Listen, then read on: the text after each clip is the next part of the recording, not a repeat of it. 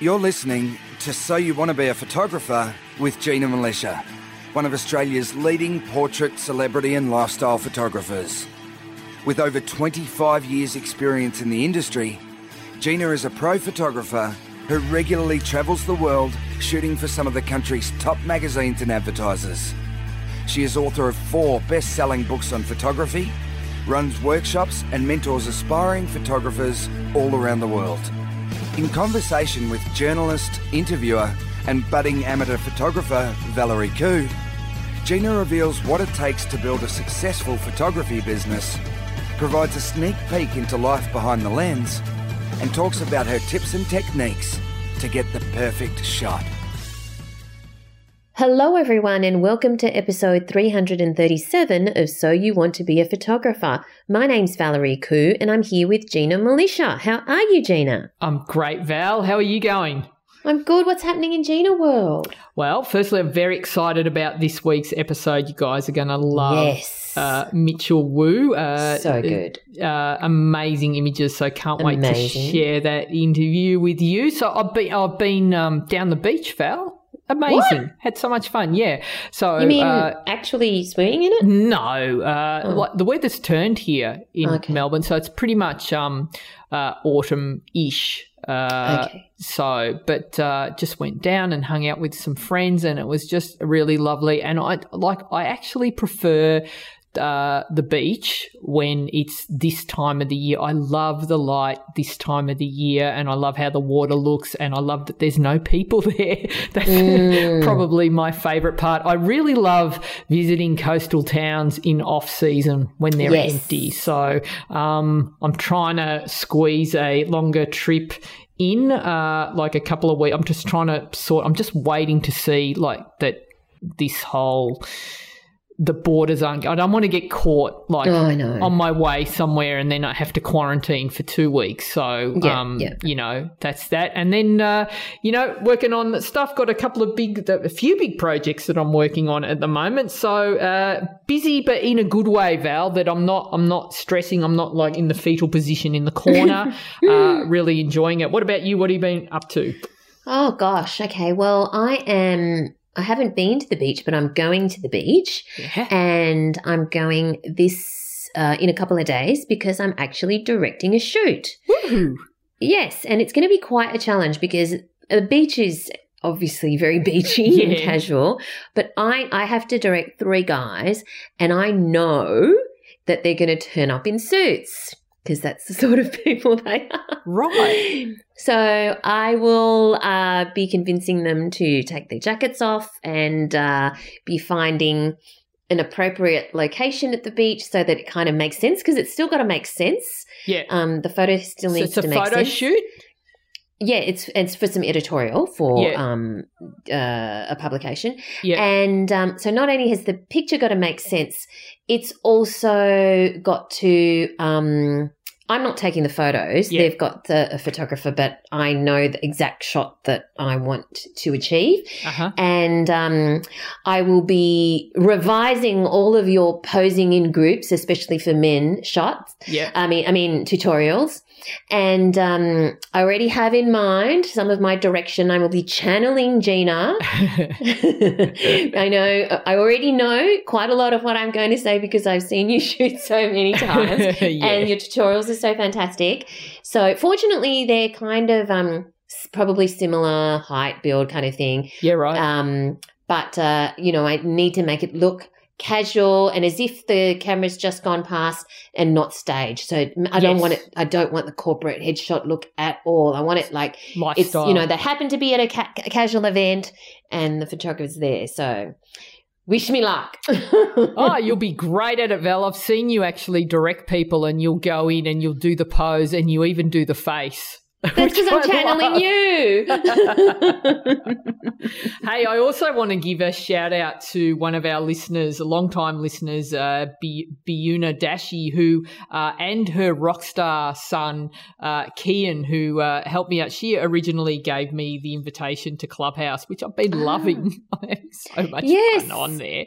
So really enjoying. That. Yes. But Kian helped us out get it all connected and everything from the back seat as Biuna was driving along there. So that's fantastic. Cool. So big thank you to those guys. But I have been really enjoying Clubhouse and connecting with a lot of great photographers who I wouldn't normally be able to discover, who are experts in their field, and we'll be bringing a lot of them onto the podcast to interview them. So I've been very much enjoying it. And as I said, I will reiterate, I prefer the smaller rooms because you can have a decent long-form conversation rather than the bigger rooms. And it's just a matter, if you're going on there, you've just got to spend a bit of time. It's like with it's kind of like dating. You've got to, kiss a few frogs before you find the prince or the princess. So you go around and test it out. You'll know the vibe because every room's got a different vibe depending on who the moderators are. So you check it out and don't just go based on the first try. Go in a couple of times and check them out, and you'll find it's a good way to meet people because photography can be a lonely thing to do. So it's a good way. It's always good to connect. And I think the other great way you can connect, Val, is in our Facebook group for the podcast listeners. Yes. Just go onto Facebook and search for So You Want to Be a Photographer podcast community and request to join. We'd love to see you in there. There's photographers from all over the world, from all walks of life, and it's great to see so many shots of so many different things. I think it's awesome. Fantastic. There is, of course, the gold community too. What's been happening in the gold community? Oh, my God, they're killing it over there. It's like, so we've been working a lot on all manner of different things. So it's like, my specialty is people photography, but what we've been also investigating is, because it's a great way to learn lighting, is I've been asking the Goldies to do more sort of product shoots. So basically just shoot what you have, some tabletop stuff, particularly for the ones who can't get out at the moment due to, all sorts of different factors. So that is a great way to do lighting. So a lot of them have been experimenting with focus stacking and composite lighting. And then there's also the photographers that are, practicing their headshot lighting. So a couple of them have gone from 0 to hero, which is what I've called. I'm going to name a course that 0 to hero, Val.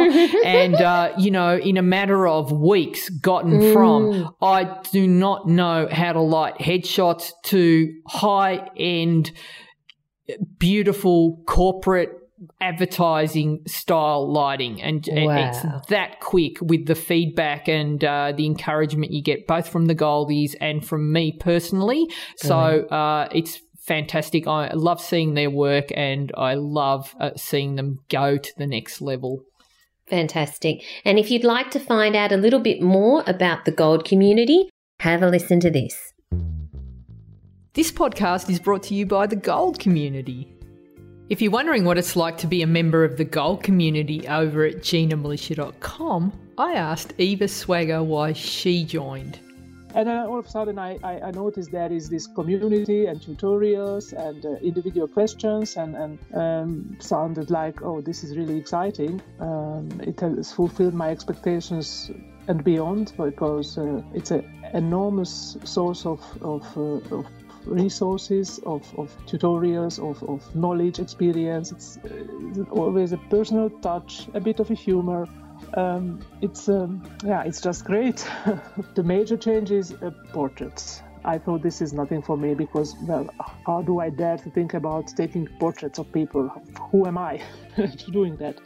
But the more I see and I learn about it, and the more I see other members first struggling and then progressing, it's so inspiring. Oh, certainly I would recommend it. It's worth every penny. If you'd like to find out more about the Gold community, just go to GinaMilicia.com and click on Join the Community.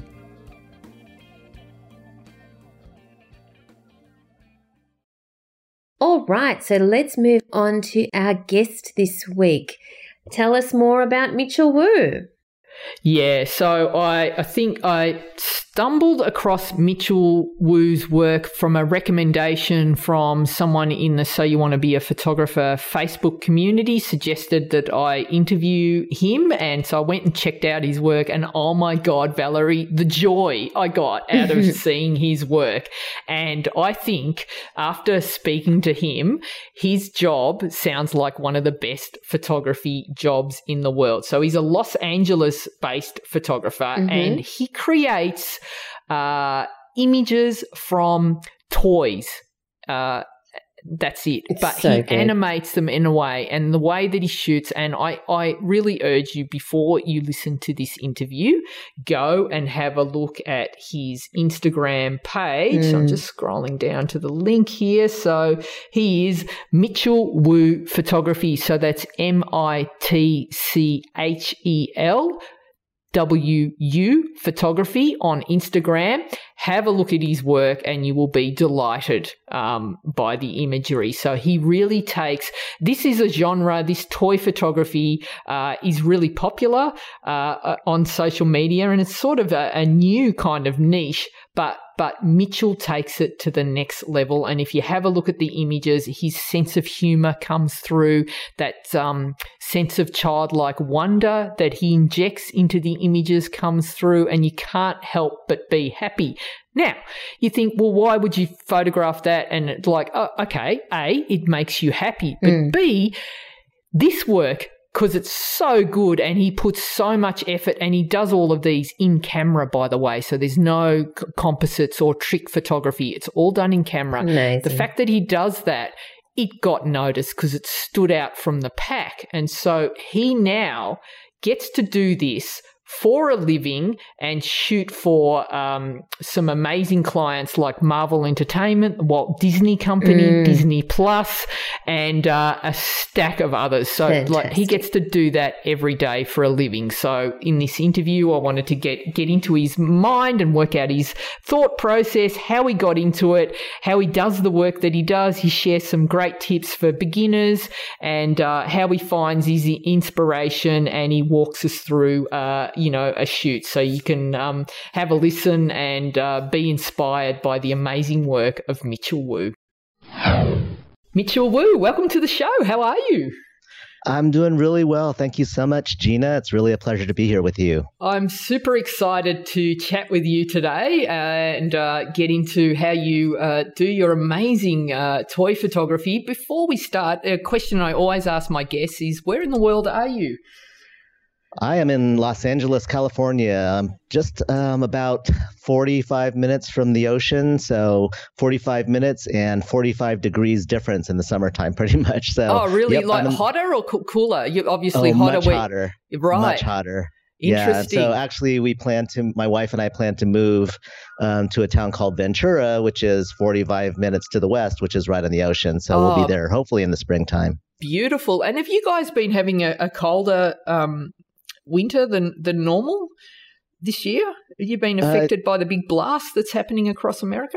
Not at all. I mean, we've been in the 70s, 70 degrees Fahrenheit recently. So, I mean, while Texas unfortunately has been really been hit hard with the frigid weather, we've been in T-shirts. So, yeah, I mean, California has its issues, but, the weather is not normally one of them. Yeah, fantastic. Well, that's good to hear. So it's kind of a bit easier going. And the sort of stuff the work that you do, is that mostly because it's kind of tabletop, smaller sets? Are you able to work from home? Yeah, that's a great question. Yes. I came from, prior to photographing toys, I photographed weddings. So the contrast of shooting somebody, we say at a 1-to-1 scale, which is human scale, to go to like a 1/12 scale, which is 6 inches, is amazing. So I just remember going to weddings and, I got to find the location where I could do the beautiful portraits of them and of the bride and the groom. With toys, it's like, okay, I'm going to go out my porch and I'm going to set something up and it's beautiful. So there's some it's a wonderful change for me just to be able to work around the house, front yard, backyard, porch, basically. It sure is. And like when I look at your images, Mitchell, I just see that like there is this a real playfulness, definitely a sense of humour that comes through, and this sense of childlike wonder and imagination, and I say that in a really positive way, because I've found that most of the best creatives in the world have that sense of play, that need to dream and imagine and play like we did when we were little kids before we were had our faces in iPads all the time. So how important is that to you? And is that something that you've always had about life? Do you just walk around the world like going, wow, check this out? Are you just into things in that sort of childlike way? To a degree, I think I am. I mean, I agree with you. You know, we all grew up with toys. We all played with toys. It's a universal thing. You become a certain age and you start getting away from, most of us start getting away from toys, and we build other interests, or we get into cars, which is another type of toy, or whatever it is, photography. Yeah. So to rediscover toys, it makes it easier to, I feel like I've always had that 10-year-old kid kind of buried deep inside me. I do go around with, I look at things with a different type of eye than a lot of people do, I think. But when I started photographing toys, it was easier for me to access that 10-year-old kid. At first, maybe it was a little harder to bring him out, but now it's like he resides right under my skin. When I bring out toys and I'm trying to come up with some ideas to put whether it's Woody and Jessie or Buzz from Toy Story in a really playful situation, it's fun. It's a lot of fun because I can just go back to that 10-year-old boy mode and just kind of let my imagination run free, and the ideas will just start coming to me.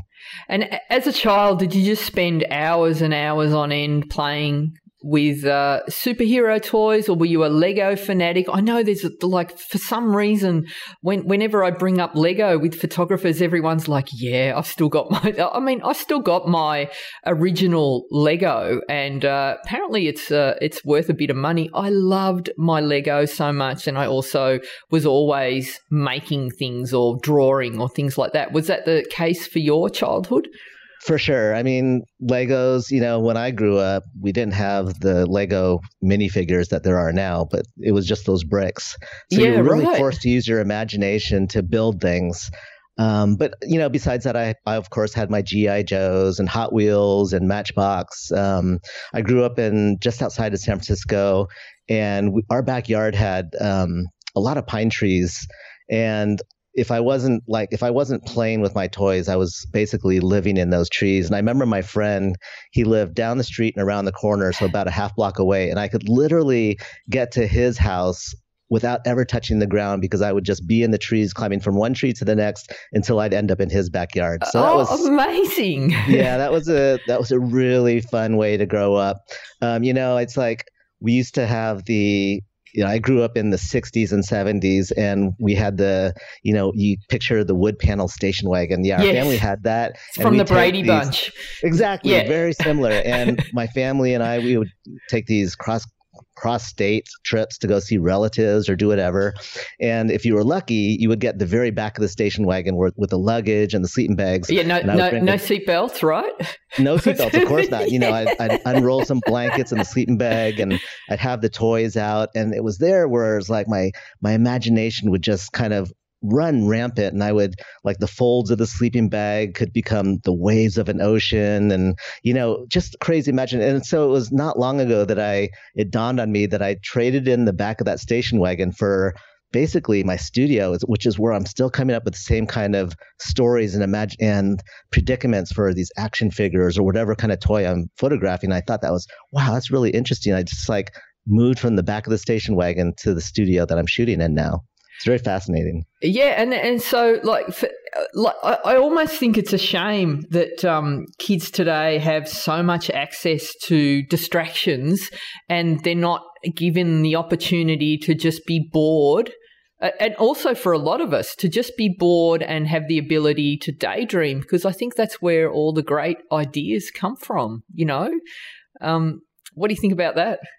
No, absolutely. I mean, I think, you know, it's just become more challenging with smartphones and iPads and video games. And so a lot of toy companies do realize this, and they're trying to really get back to real play for kids, which means, you know, bringing out the toys and not necessarily have a movie or a story dictated to them about these characters and what they're supposed to do with them, but to really just let them free play and let them use their imagination. So when you see kids play with, like, if you give them some toys from Star Wars, and then you give them some animals, and then you give them maybe some other like Marvel superheroes, they don't stick to the Star Wars or Marvel narrative. What they do is they play with every one of those toys and they mix them up and they make their own stories up.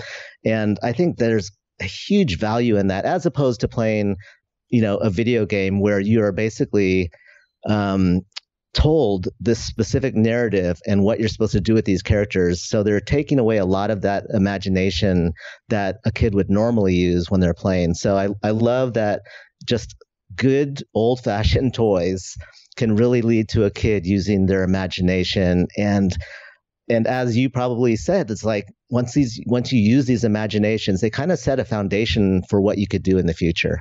Yeah, and I've noticed in the TV industry and it's also in movies, you often we're seeing a little bit now where they're bringing in, like, there might be one TV show and then suddenly they give a little nod to another TV show, or actually merge those shows together where they'll bring another character in that you would never imagine. And it's kind of like, well, here are the writers doing the same thing that you've been doing or we've been doing as little kids. They're playing. Well, why do we have to stay with these core characters? Why can't we bring someone in from a completely different genre, which is what you do with your toy photography? You're mixing. You're not sticking to Star Wars and Toy Story. You're mixing them all together, which I find really interesting and quite exciting.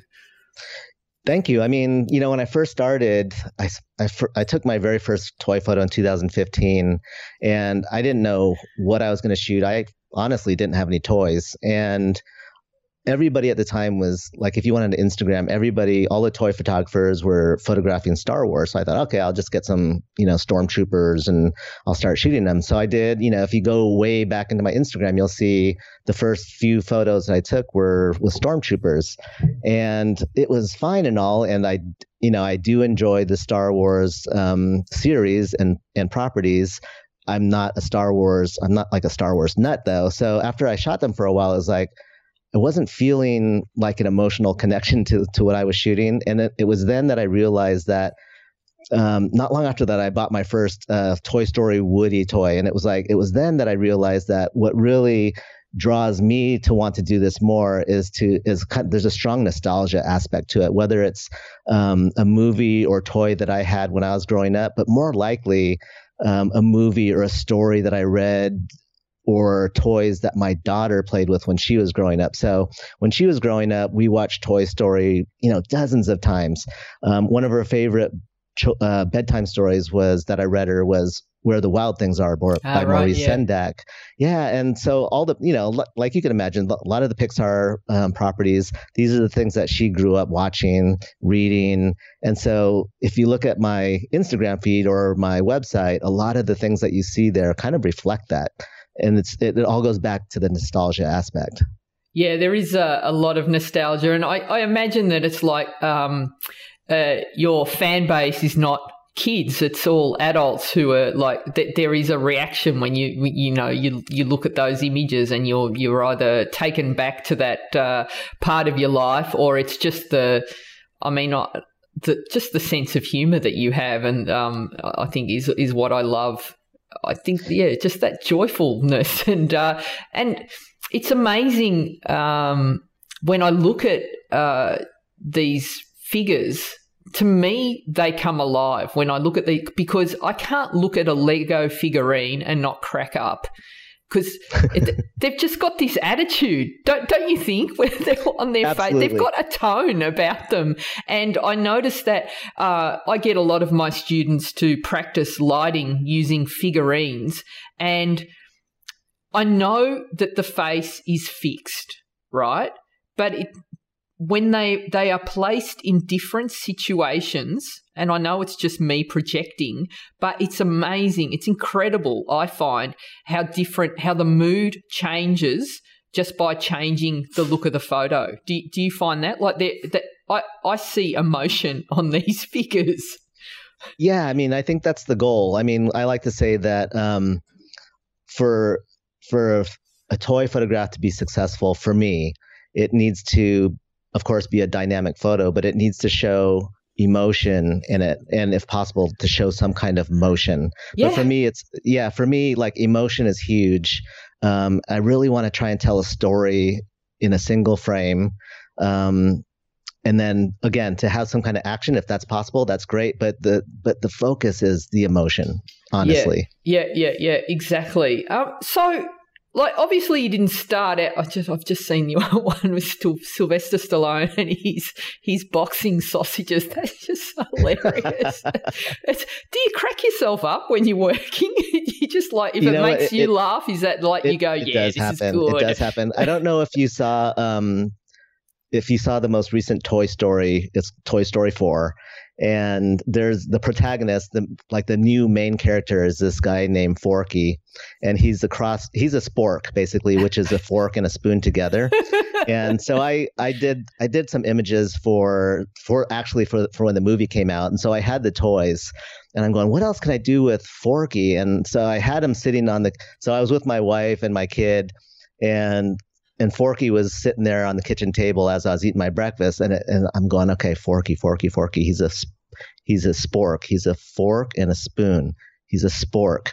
And then it just like a light bulb went off in my head, and I ran to one of our storage closets, and I grabbed these like plastic picnic utensils, because he's like a plastic utensil. Yeah. And I picked up a plastic fork, and I picked up a plastic spoon, and I brought him to the table, and I had Forky looking at them.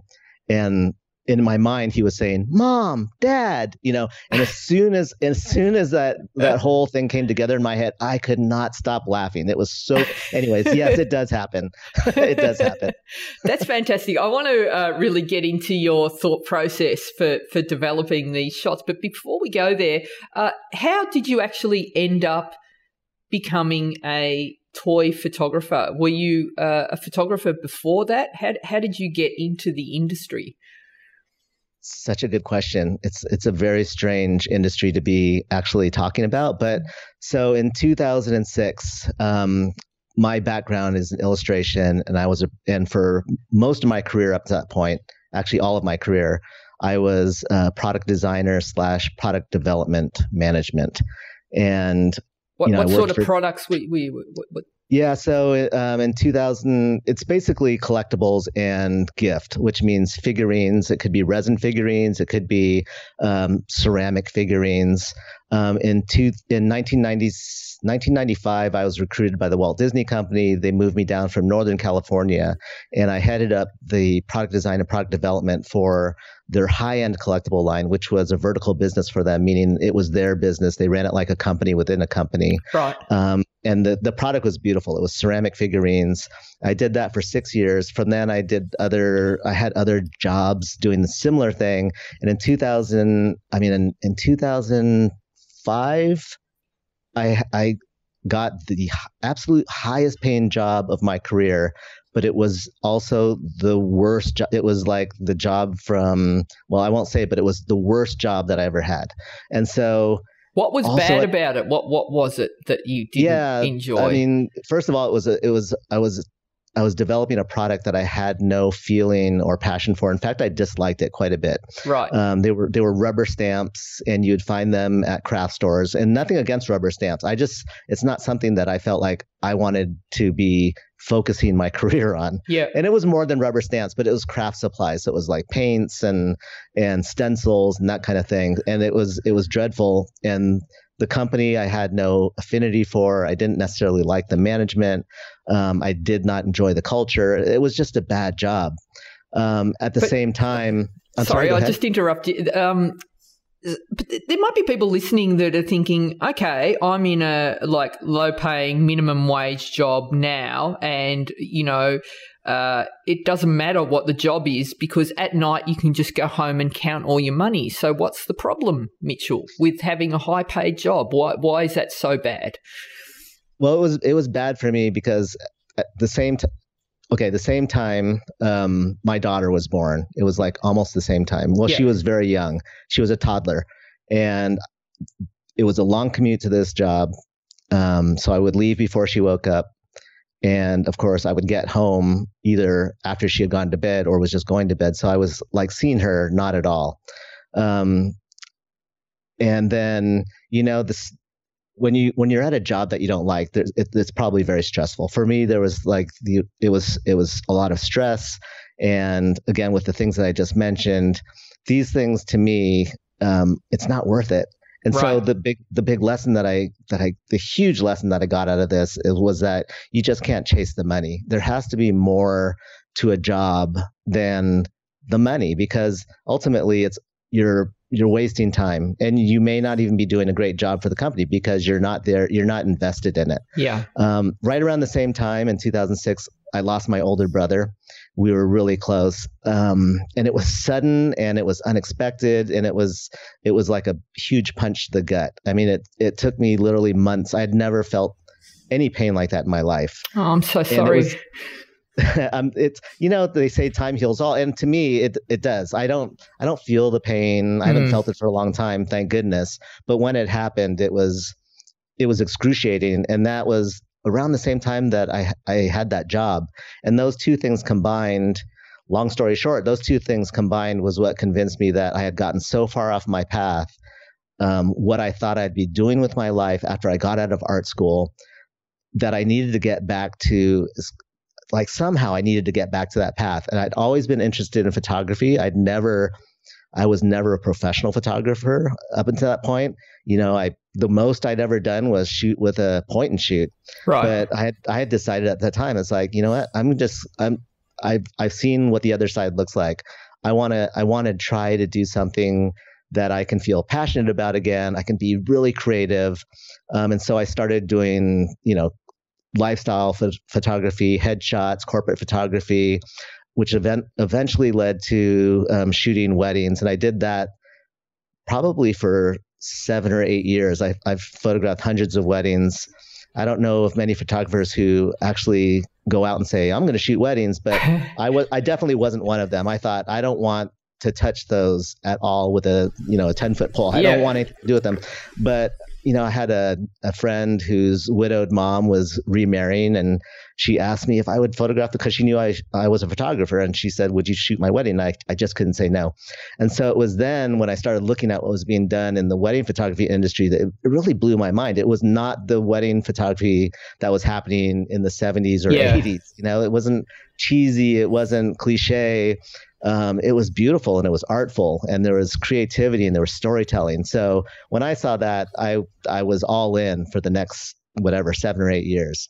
So with that, with that entry into the photography market, was there a moment where you sat down with your family and you said, I'm going to quit my job and take this leap of faith and become a photographer? Was there a transition period? How did that work, and how was that sort of conversation? And was there support from those around you, or did everyone look at you and say, "You've got this baller job. What are you doing?" Well, my wife had seen how unhappy I was prior to that, so she's always been super supportive and always in my corner, and she has gone above and beyond as far as patience, as far as what I've wanted to do. But I think I've kind of been I don't know how common this is, but I always felt like I was a restless creative. So I was at Disney for 6 years, and literally that was the best quote unquote job that I've ever had in my life, as an employee. I mean, we get free passes to all the parks, and it was just wonderful, amazing people. But at year 6, I just started feeling like there's got to be more than creating figurines of Mickey and Minnie and, Lion King. And although as cool as these pieces were, I was starting to really to get restless. And so I decided I was going to leave. And, even then my wife was fine with it. The one thing I regret was after my kid was born is that I didn't have those passes anymore because we paid so much in park passes. Right, yes. But yeah, so, they've been very supportive, and my wife was probably not surprised because I've done so many switcheroos with things that I've done. Yeah. And she's been very supportive, and even once in a while she'll still ask me, so how are you enjoying it? Because I think in the back of her mind she's been a little afraid that that I would want to change to a different type of photography because I'm getting tired of toy photography or something. Right. But I definitely have no plans to change. I think I've definitely found the genre of photography that allows me to be as creative and as imaginative as I can be. And even the more creative and imaginative I can be, the better. So, yes. All right. So was it just like you quit the Disney job altogether and went out and then hustled, or was there a transition? There was a transition. I went to 2 other companies. Both were not great. And the last one was the one that I was talking about, which was the worst job that I ever had. So I went into, like I said, the wedding photography. In 2015, I was still shooting weddings. My daughter was 15. She was just entering high school. And, it just dawned on me that I have her here at home with me for probably another 4 years. And there's a very good chance that she's going to be moving away to go to college, which she did. But I didn't know what she was going to do, but I had a feeling that's what was going to happen. So I was missing so many weekends because wedding photography is our weekend killers, as you probably know. Yeah. And, once in a while, you'd even have 2 weddings a weekend. So you'd be shooting Saturday and Sunday. And there was no way that I was going to miss any more of my kids' weekends or childhood or growing up or whatever. She was a competitive swimmer. She swam for clubs, she swam for high school, and I would miss some of those meets, and it killed me every time that it happened. So it was then and there, 2015, I said, that's it. I'm shooting my last wedding this year. And right around the same time that I was shooting my last wedding, I started seeing on Facebook, my nephew, he was like playing around with toy photography. It was something that I'd never seen before. And honestly, I think the art form was really in its infancy at that time.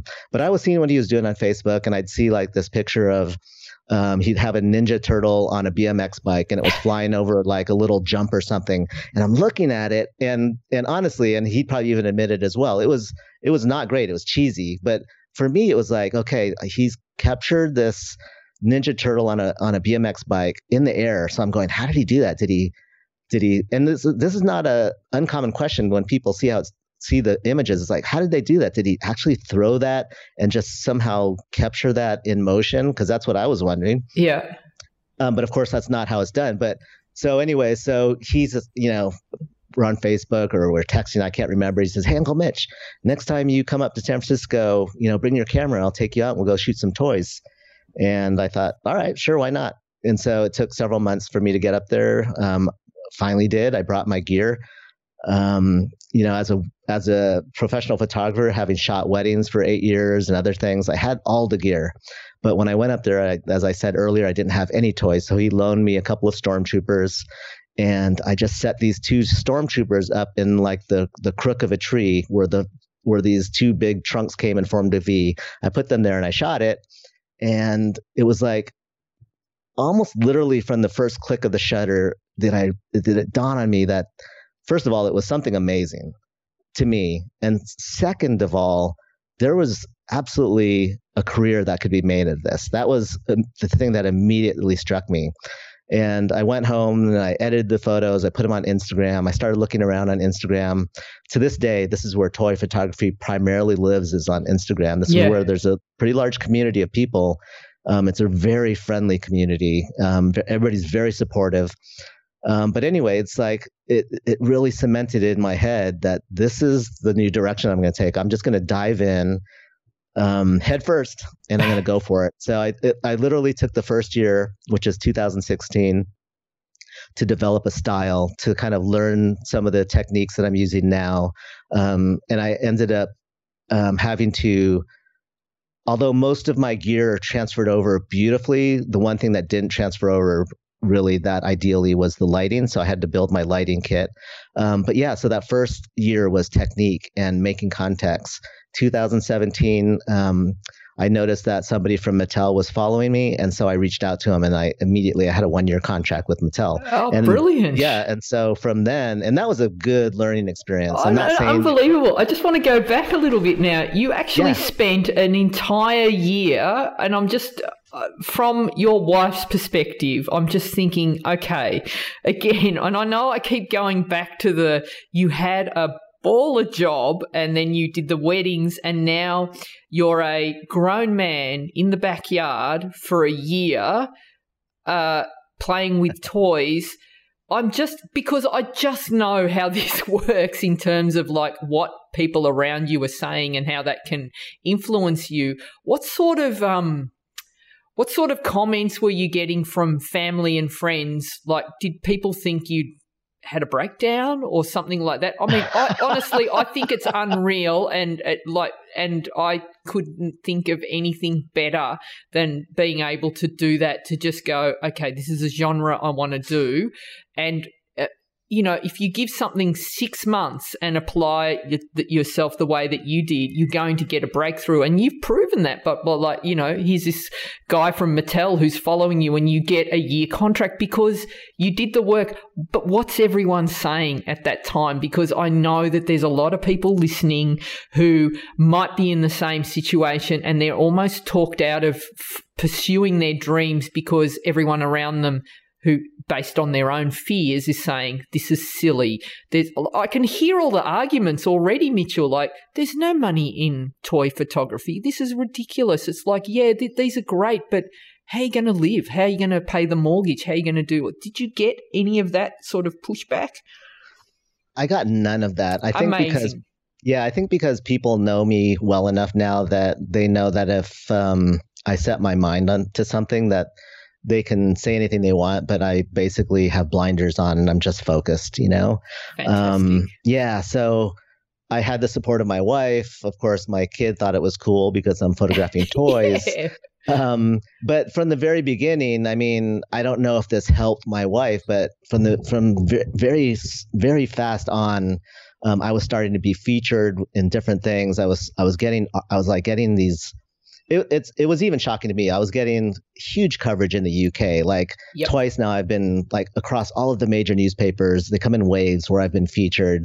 And that has driven a lot of for a while, most of my clients were coming from the UK, and I'm pretty sure it was because of those articles, but it was very fast. The trajectory from starting to getting a lot of media attention. And I think the timing of everything that was going on really contributed to that, because even today I could walk down the street and somebody might say, hey, so what do you do? And I'll say, oh yeah, I photograph toys, and I'll get kind of a blank stare. Right. And yeah. I think the assumption is that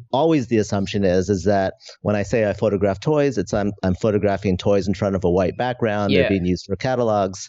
But then of course, when I pull out my phone and I show them my Instagram page, the reaction is almost always the same. First, the jaw drops, yeah. and then they either literally say it or their face says it. It's like, how? Like what? Like, how is this happening?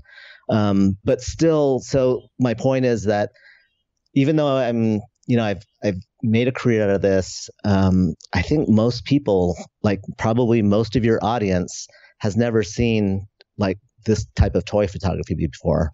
It doesn't even surprise me anymore, because I kind of expect that it just hasn't really saturated the mainstream. Yeah. Definitely it's had its moments in the mainstream, just with some of the features that I've had, but again, most people are not familiar with it, and I think that's also one of the good things, because that's why I get a lot of the like the features that I get, because people just haven't seen it. And when people see it, they think that is crazy. I mean, maybe it's a novelty, I don't know, to them, but it's something they haven't seen. It's dynamic, it's fun. The toy aspect is huge because everybody's had toys or plays with toys, or kids plays with toys. So I think all of those things combined kind of contributed to what's happened in the past 5 years.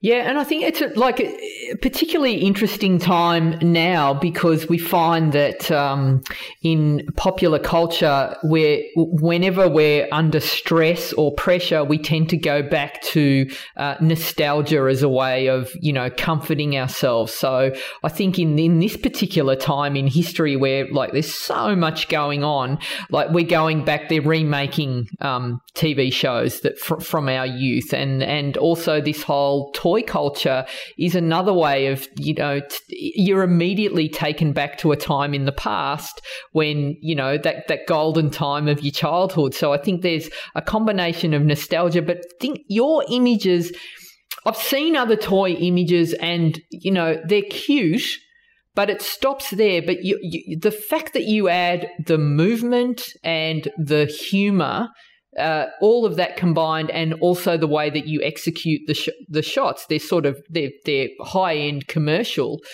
with the humor, with the movement combined, is just what takes it to the next level, and it really does give it that wow factor. So now I want to tap into where do you think the ideas come from? So what's your process? So you're about to wander out into the backyard and create an image. Is there some thinking time?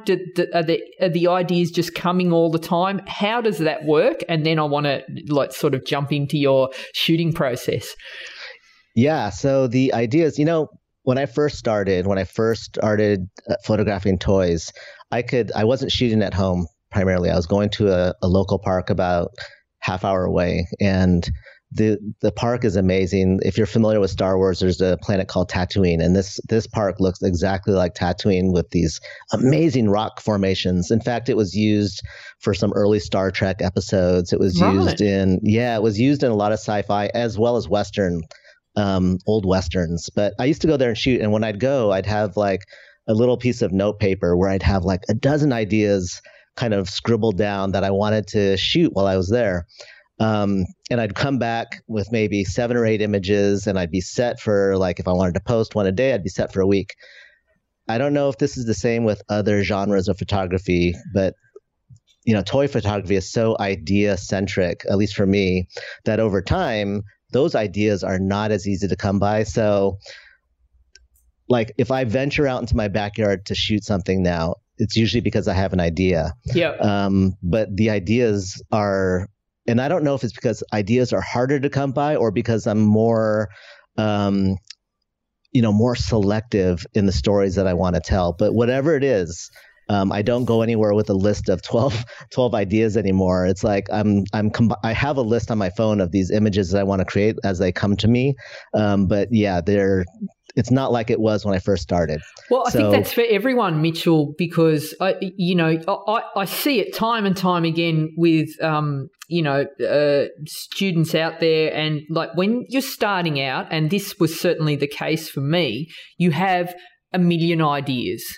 And when you do a shot and you execute it and it looks technically good, this was my experience, and I've seen it with others. You look at it and you go, "That's amazing! I'm amazing!" And every shot here is amazing, right? But as you develop your style and learn more about the craft, and you get deeper into it, you become more discerning. So your eye is far more critical of your own work. Sometimes to our detriment, and you're discarding a lot of no, that's not going to work. I don't like that. And you become more sort of laser focused. Do you think that's the sort of case? And then you're like, well, you're rejecting a lot of the other sort of 50%ers and looking for the ideas that are more like this is new and exciting to my eye. I definitely think that's what it is. I think what would have passed muster 5 years ago won't even make the idea list right now. So for sure. And is that a struggle? Because it's like this. When you think about it, the stuff that you were doing 5 years ago is still to everyone else amazing. And do you think that images slip through the cracks because you're just being too hard on yourself? Did you have those moments where, depending on your state of mind or how confident you're feeling, an image can either be great or it just doesn't get through the gate, and then you might look at it again years later and go, I can't believe I missed this image. There's nothing wrong with it. Does that happen to you? Maybe not to that degree, but I have had something go like, okay, I'm not even sure about this image, and it sits in my idea list forever. Yep. And then finally I decide, okay, you know what, I'll go ahead and do it. Not because I think it's a better idea now, but just because it sat there for a while, and maybe I want to shoot something, so I'll take that one out of kind of the files and I'll shoot it. And after I'm done with it, I'll either like it or I'll love it, or I'll be just so-so on it. Yeah. But what surprises me, and this is not what drives my choices, but what surprises me is like, I'll post it on Instagram. I don't care if I don't like it. I'm probably still going to post it because I consider Instagram almost like my sketchbook. It's a place where I can experiment and try different things. Yeah. So a lot of times I'll post stuff that I'm not crazy about. But the reaction from the audience will be often very surprising as far as them liking it so much. So to your point, I mean, it's almost like how when you hear your own, like most of us, when we hear our own voices for the first time, it's like, nails on a chalkboard, right? It's like, oh, I hate that, or I hate that. But no, people don't care about that. You know what? They don't. This is a personal thing. Yeah. And so they hear what you say, or they see what you created without all of your self-doubts. Yep. And it's often very surprising. Yeah. I love that you use Instagram as like it's almost like you've got this really sophisticated way of testing a product, which is exactly what a toy company will do. They'll develop a product and they'll send it to different test groups, right? And get the feedback, and then they'll say, all right, well, the arm doesn't go up high enough. We need to change that. So you're getting this instant feedback, and kind of what direction to go in. Is that always a good thing? Because I know that if I post sunsets, I'm always going to get lots of likes. And then when I start posting the stuff that I really love, it's kind of like almost you don't get that many likes, but it's a different kind of person that's going to start following you. Yeah, I don't really do. I mean, like I said, I use it as kind of like a sketchbook and a place to post my experiments. And but are you not swayed by the reaction? Like you go, oh, okay, when I do Stormtroopers, obviously I'm going to always get a better reception than when I do another kind of toy? Not at all, because if you look at my Instagram feed, you'll see, like, if I'm looking at it right now, and the first image is Boo from Monsters, Inc. And she's a cute little girl in this monster outfit. And then I have some little Toy Story aliens. And then, okay, so if I really cared about gaining followers and pleasing the crowds, I actually wouldn't be shooting these properties. Yeah. Yeah. That's great. Yeah. I mean, if you look at the toy photographers who have the most followers, and I'm not one of them. I mean, I have a respectable following, and I'm happy with it. But those would be more superheroes and Star Wars, because if you look at the toy community and the toy collectors, it's a certain demographic. Yep. I'm definitely my images and my subject matter is definitely not targeting that demographic. Interesting. Yeah, but I mean, I do what I do because I enjoy it. I mean, I love these properties and I love telling stories with these properties. I will still shoot Star Wars, but usually there's some kind of weird angle to it. There is. So like if you went down a few rows, you'll see the Rancor, which is the monster. He's using two stormtroopers like marionettes or like puppets. I mean, that is so far out. I even think that one's way out there. Yeah. But you know what? It was an idea that came into my head. And it was something that I thought would be fun to create. So if the story really interests me and it's a Star Wars, then I'll totally do it. Or if it's like a Marvel superhero, if there's a fun if there's a fun slant that I could put on it, I'm going to do it. That's one of the things, actually, going back to what drives my story or how I get my ideas, is that we're going back to these characters. They're such well-known, they're iconic characters. You have Stormtroopers, you have Woody and Buzz, they're iconic.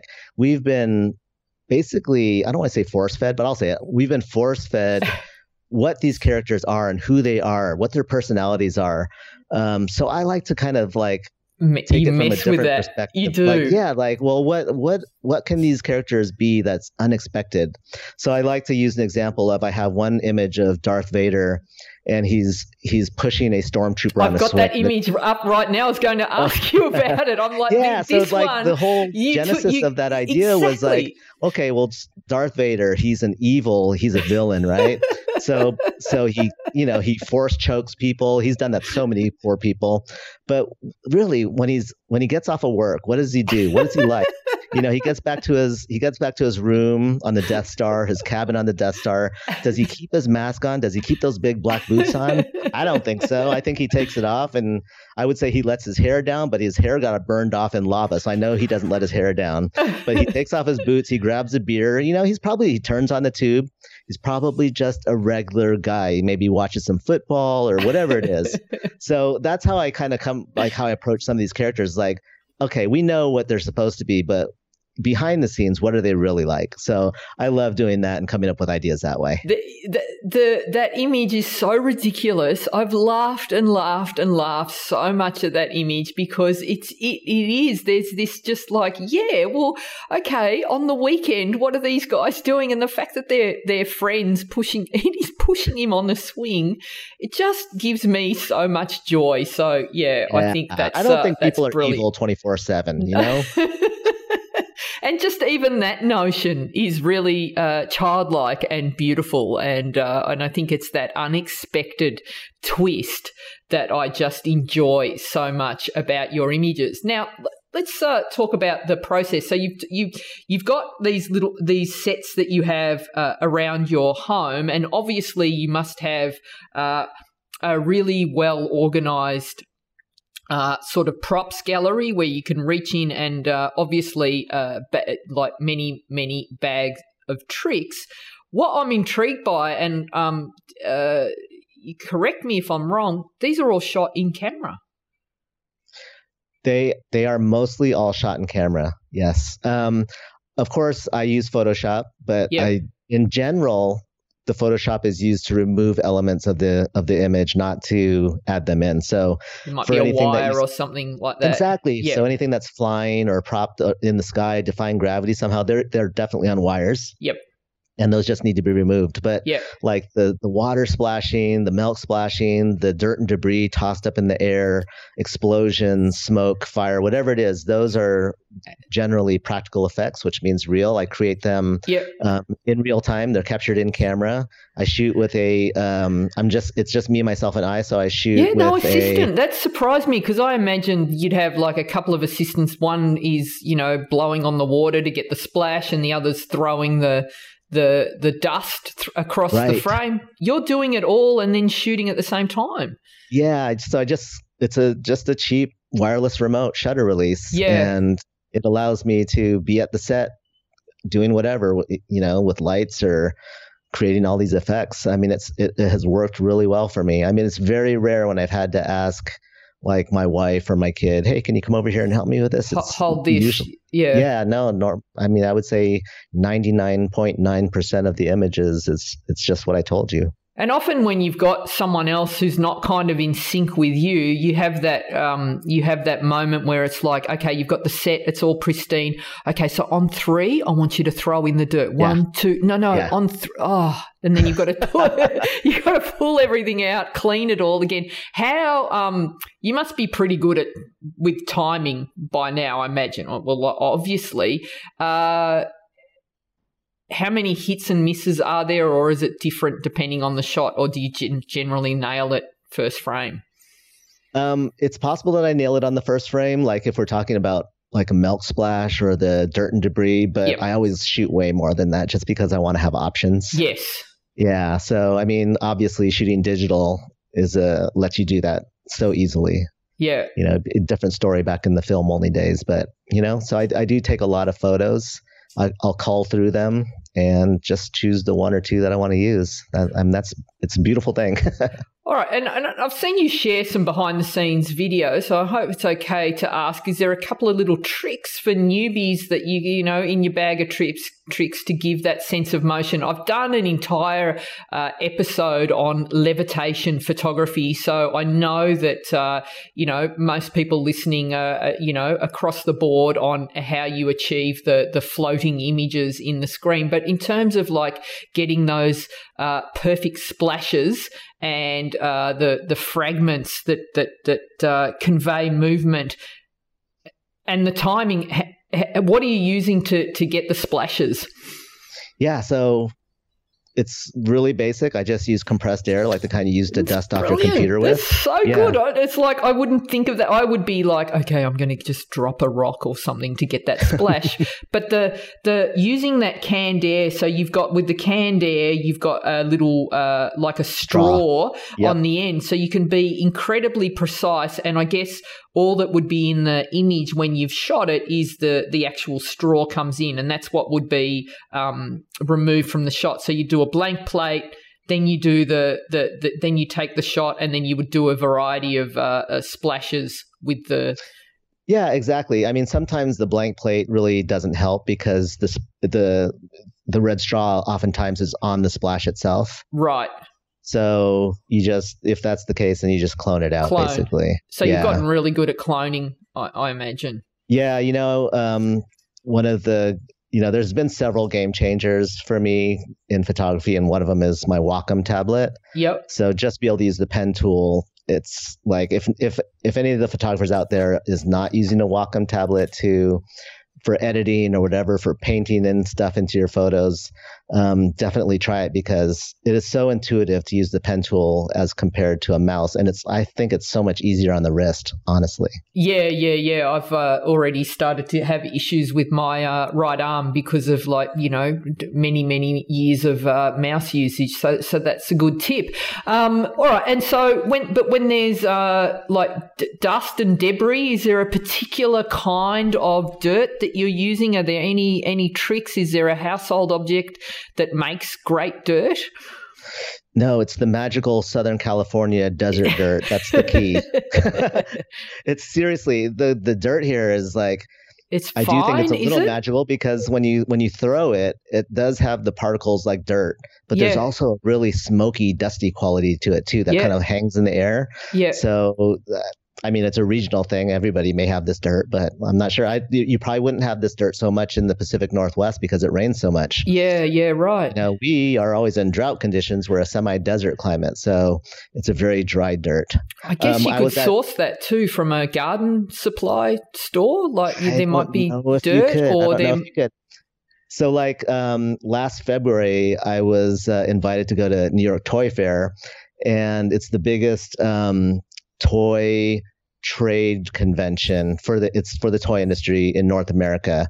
And this company that I was working with is called Schleich USA, and they do animals and dinosaurs, and they literally set up this booth in the middle of the main lobby to be like a working studio for myself. So I was there shooting, but I was so concerned about the dirt, and I sourced, I looked at all the Home Depots and the hardware, the home supply companies, and I couldn't find anything. So I ended up just getting a huge bucket of dirt from my yard, and I had them ship it to the Javits Center, which is the big convention center in New York City. And so I had my own dirt there, and it was beautiful.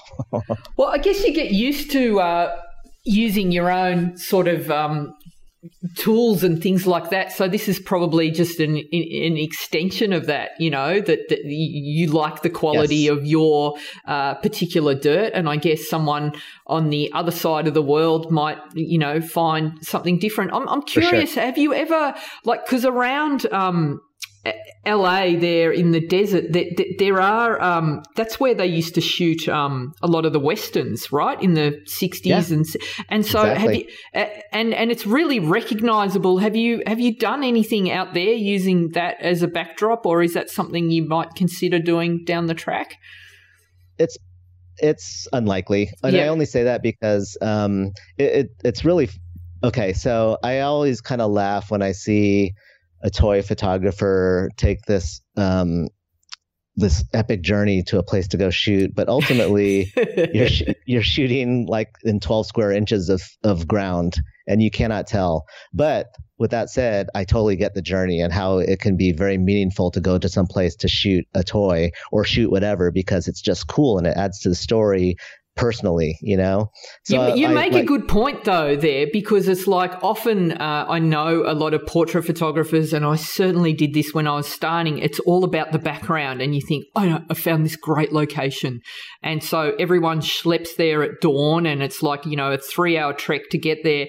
And then when you get the photos back, honestly, it could have been shot anywhere. And so, and now when I take my clients to the back of like a, you know, Bunnings, which is the equivalent of a Home Depot, they're like, why are we here? This is awful. And I'm like, no, just stay with me. It's about the light. The light here is beautiful right about now. And I'll take a photo and show you. And they go, oh my God, that's amazing. Because the client sees everything. Whereas like, as you get more experience, you become more laser focused in what makes a good background, as opposed to, you know, what is just like kind of show what looks good in the behind the scenes doesn't Absolutely. Necessarily equate. So they're all fantastic tips. How much time are you putting into shooting each image? Yeah, so I always say the hardest part is coming up with the idea. Yep. Once you have the idea, the setup, you know, every image is different, and it could be incredibly complex or it could be super simple. The other day, one of my most popular images, I just brought Woody, and it was just Woody. Oh no, it was Woody and Buzz, and I propped them on I didn't even prop them. I just stood them up on my kitchen table, and you see this image towards the top of my Instagram, and they were just looking out of the blinds. And I didn't even use like, I always use a tripod of some sort, but I didn't even use a tripod on this one. I just kind of handheld. Wow. And I took the shot. I had one little, I used Lytro lights. I had one little Lytro light behind them just to get just a little bit of rim light on them. But that one was so easy. And the editing was like as quick as it can be. It was like less than an hour, you know, all in, the whole thing probably took an hour total. And again, it just really goes back to the idea and the story being the main, like the most important aspect of it, because the whole idea behind that image was like, Woody saw Andy coming home and he was like, Andy, and he saw him out the window. and that really has an emotional, it really, like, you could tell that it really hit the emotions of like most of the people that saw it, and it ended up getting a lot of likes. Yeah, and it's beautiful. And it was an image that I loved, and so in that case, it was super fast. But on the other hand, like a lot of my client work, they'll involve multiple figures, a lot of them airborne for some reason, and you'll have some like multiple effects happening. And those are just super time consuming to set up. Like I might give a full day to the setup, right? And then the next day, the shoot won't necessarily take super long. But if there's a lot of aspects to it, I might spend a couple hours shooting it. And then another really lengthy process would be the editing, which could take another couple days. So, for one image, if it took me 5 days, that would probably be a little longer than usual. Yep. So yeah, but it could vary, give or take from that. And is it always continuous lighting that you're working with? Like the little Lytra light, that's like a little cube, kind of a little LED kind of panel, right? Is it continuous, or do you ever work with flash? When I first started photographing toys, all I had were my speed lights. Yep. And I used MagMod modifiers. Yes. And it didn't take me long to realize that it was too much for the toy photography, the way that I shot, at least. I think in studio environments, some people do use like speed lights or other types of lights. But I found these Lytras. I love the continuous aspect because, obviously you see what you get, what you see. I can see exactly how the shadows are falling in real time. I can see how the rim light's going to hit it. And it just made so much more sense. And plus, these little Lytras, the little cubes, they have 3 different lights, I have all 3. But these cubes, they're all waterproof. Actually, all of them are waterproof. This one's waterproof, but Is that the little $100 ones? Yeah, those torches. It's the Torch 2.0. I think they're about $90 US. Right. Yeah, and so but all of the lights, there's the Pro, there's the Torch, there's the Studio, they're all waterproof. Right. But the Torch also has a magnetic back, and I was shooting this creature from the Black Lagoon, and I had him in like this. I just got the light, so I wanted to see what I could do with them, and I had this like body, it's a container that I filled up with water, and I couldn't figure out how to position the lights in the water so they were shooting upwards towards the creature. Yeah. So I found that I had these little sheet metal plates, and so I just basically, because they're magnetized on the back, I just stuck them to the metal plates. And then the metal plates, of course, sunk, and I could angle them however I wanted against the wall of the container. Yeah. And it was perfect. And I gelled them green. Yeah, right. And it was perfect. It was amazing. So this is a case of, like, if you go down through my feed, you'll see another one that I did based on the Queen's Gambit. There's like a chess set. Yeah, I saw that. Yeah, fantastic. Yeah, so these are like, you have a really good. You made the right decision on a certain type of gear when it actually, like, it drives some of the ideas that you have. Yes. Because these lights could do certain things. Now I could do this. Yeah, so amazing. So it's been really good. Those are perfect lights for toy photography. Because it also, I think the continuous lighting gives it a real cinematic quality as well.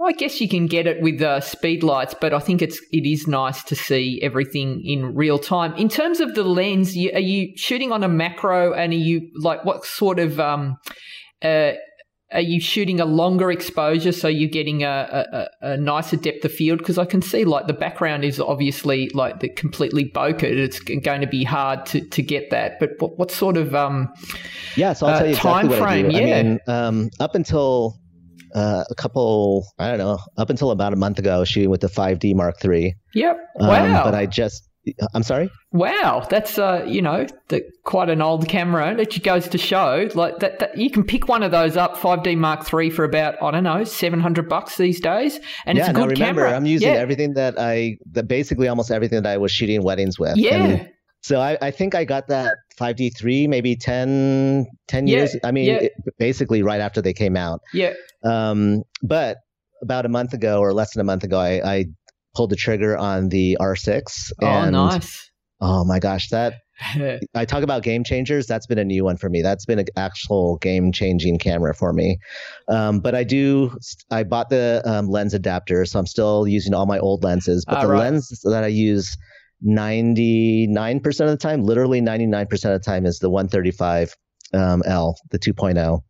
And it's that 135 focal length, I've always said it's a beautiful lens. I had a Nikon version of that, and it was my sharpest lens. There's something about that focal length that just, I don't know. It's just, it's got this beautiful sweet spot. So this is also my sharpest lens. And I love that it's a prime lens, and I love that it's also, at least the Canon, it's super light. It's a really light lens. Yeah. And I tend to shoot like at 2.0, which is why you get the bokeh and the compression. But I also love it because, like, anybody who comes to toy photography and they go out and buy their gear because that's what they're doing now, I would say 9 out of 10 times they're buying the 100mm macro. Yes. That seems to be what everybody's shooting with. But, because I had this from my wedding photography days, that's what I use. I also love that the 135, it puts me a distance away from what I'm shooting because, as you know, like, I'm splashing water, I'm throwing dirt, I'm blowing off fireworks. And if I was shooting with my 35, a 1.4, it's in peril. It's definitely in peril from getting dirty and whatnot. So the 135 allows me to shoot from at least 5 or 6 feet away, if not more. So, it's just a beautiful lens, and it seems to be even sharper now that I'm using the R6. I can imagine. That's so interesting, and that's good to know that you can still use the old lenses. Do you think that just being that little bit, scooching back that little bit further, means that you're getting a lot more depth? Even at f2, you're getting the depth through the figures, like, because they don't seem to fall off rapidly. Like a lot of the figure is completely sharp, and then you've got that beautiful bokeh background, but you've got like elements that are also sharp in the frame, and I think that would have something to do with it. Whereas the 100, shooting f2 on that, you might get the eyes sharp, and then it starts to drop off. Because you're so close. It's a really good point. I mean, because I shoot often multiple characters together, and I'm not focus stacking. I try to I'll often try to put them on the same plane, focal plane. And if I'm shooting closer, if you shoot further back, you just have a little more latitude. Yeah, on getting everything a little sharper. So it's a good point. Good observation. I'm looking at the image where you've got Woody and Buzz. And Woody's on the sliding down the jet from a hose, right? Yes. Uh-huh. And it appears that, because I know the size difference between Woody and Buzz, that Buzz is quite a way back in the frame, yet he's sharp. Is that focus stacked, or is that in camera using that technique? Are you at a slightly higher f-stop in that image? Can you remember? Yeah, actually it's neither. Actually, Buzz is just that much smaller than Woody. Oh, he is. Is that the trick? At least these two figures. And actually, if you were to look at pictures from the film, you would see that Buzz is actually quite a bit smaller than Woody. Oh, right. Something there for you your go. audience. So something because I'm just thinking from toys, it's like Buzz is always bigger than. So that's interesting. That works. Fantastic. Mitchell, your work is just an absolute delight to look at, and kudos to you for pulling it off and creating these joyful images. And thank you so much for your time today. Where can people see your work if they want? So you're quite active on Instagram and your website. So what are the addresses for those? Yeah, my Instagram and my Facebook are the same. It's Mitchell Wu Photography. It's 1L. And WU, Mitchell Wu Photography. And my website is mitchellwutoyphotography.com. Fantastic. I will put those links in, I'll put those links in the show notes. Have you got any YouTube or anything like that, or any workshops that might be happening in the future? Is that something you might be interested in? It's something that I'm definitely interested in. I really want to, because toy photography is a global phenomenon. There's toy photographers everywhere. I mean, my goal is to eventually just to hit the road and visit different countries and meet up with different toy photographers, give a few workshops and eat a lot of good food and drink a lot of good drink and have some fun. Yeah, but that's down the road right now. I'm pretty busy with just the client work, so I'm focused on that. But eventually, workshops.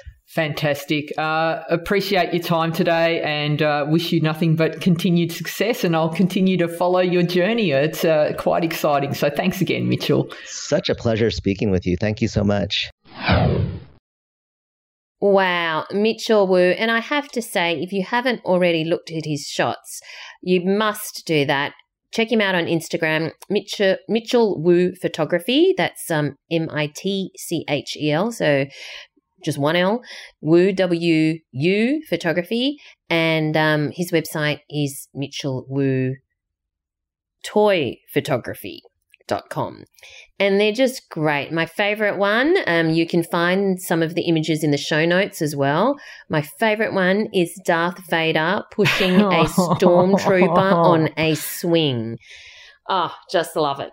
Okay. Anyway, fantastic. Loved hearing from Mitchell Wu. So what are you doing in the coming week, Gina? All right. So I have a ton of editing to do. I'm about to head off for a walk. I'm going to the coast again this weekend, Val. So another weekend away. You got to make the most of this when you can, Val. Yeah. Make hay while the sun shines, I say. And then, a couple more shoots to do as well. So busy, but in a good way, as I said earlier. What about you? Great you got stuff. your big shoot. I've got my big shoot. I'm not actually, if it was like my friends and I wasn't under so much pressure, I might even try it myself, as in behind the camera, but I actually have to write the words to go with this article as well. So it's just too much for me to cope with. But yeah, I'm just. But you'll be directing. Yep. So it's going to be fun. Cool. Exciting. Can't wait to hear about it. Yeah. Val? Yeah. Hopefully it's a nice day. For sure. It's Sydney. No problem. Yes, that's right.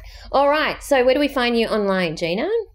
So you can find me at ginamilicia.com. That's GINAMILICIA. I'm on all social media, very active on Clubhouse at the moment, so, at Gina Milicia, and come in and say hello, join one of the rooms. And also, if you want to take your photography to the next level and be like the Goldies that are doing amazing stuff, no matter what genre that you're in, if you just want to take your photography next level, then do check out the Gold community. Go to ginamilicia.com and click on membership. Yay. Yeah. I'll get it eventually. It's like I'm like a goldfish. It's like, call me Nemo or Dory. So go and check it out. What about you, Val? You'll find me at Valerie Khoo, that's KHOO, on Twitter and Instagram, and over at valeriekhoo.com. Thanks for listening, everyone, and we look forward to chatting to you again next time. Thanks, guys. Thanks for listening to So You Want to Be a Photographer. For more information, free resources, and Gina's regular newsletter on everything you need to know to become a successful photographer, visit ginamilicia.com.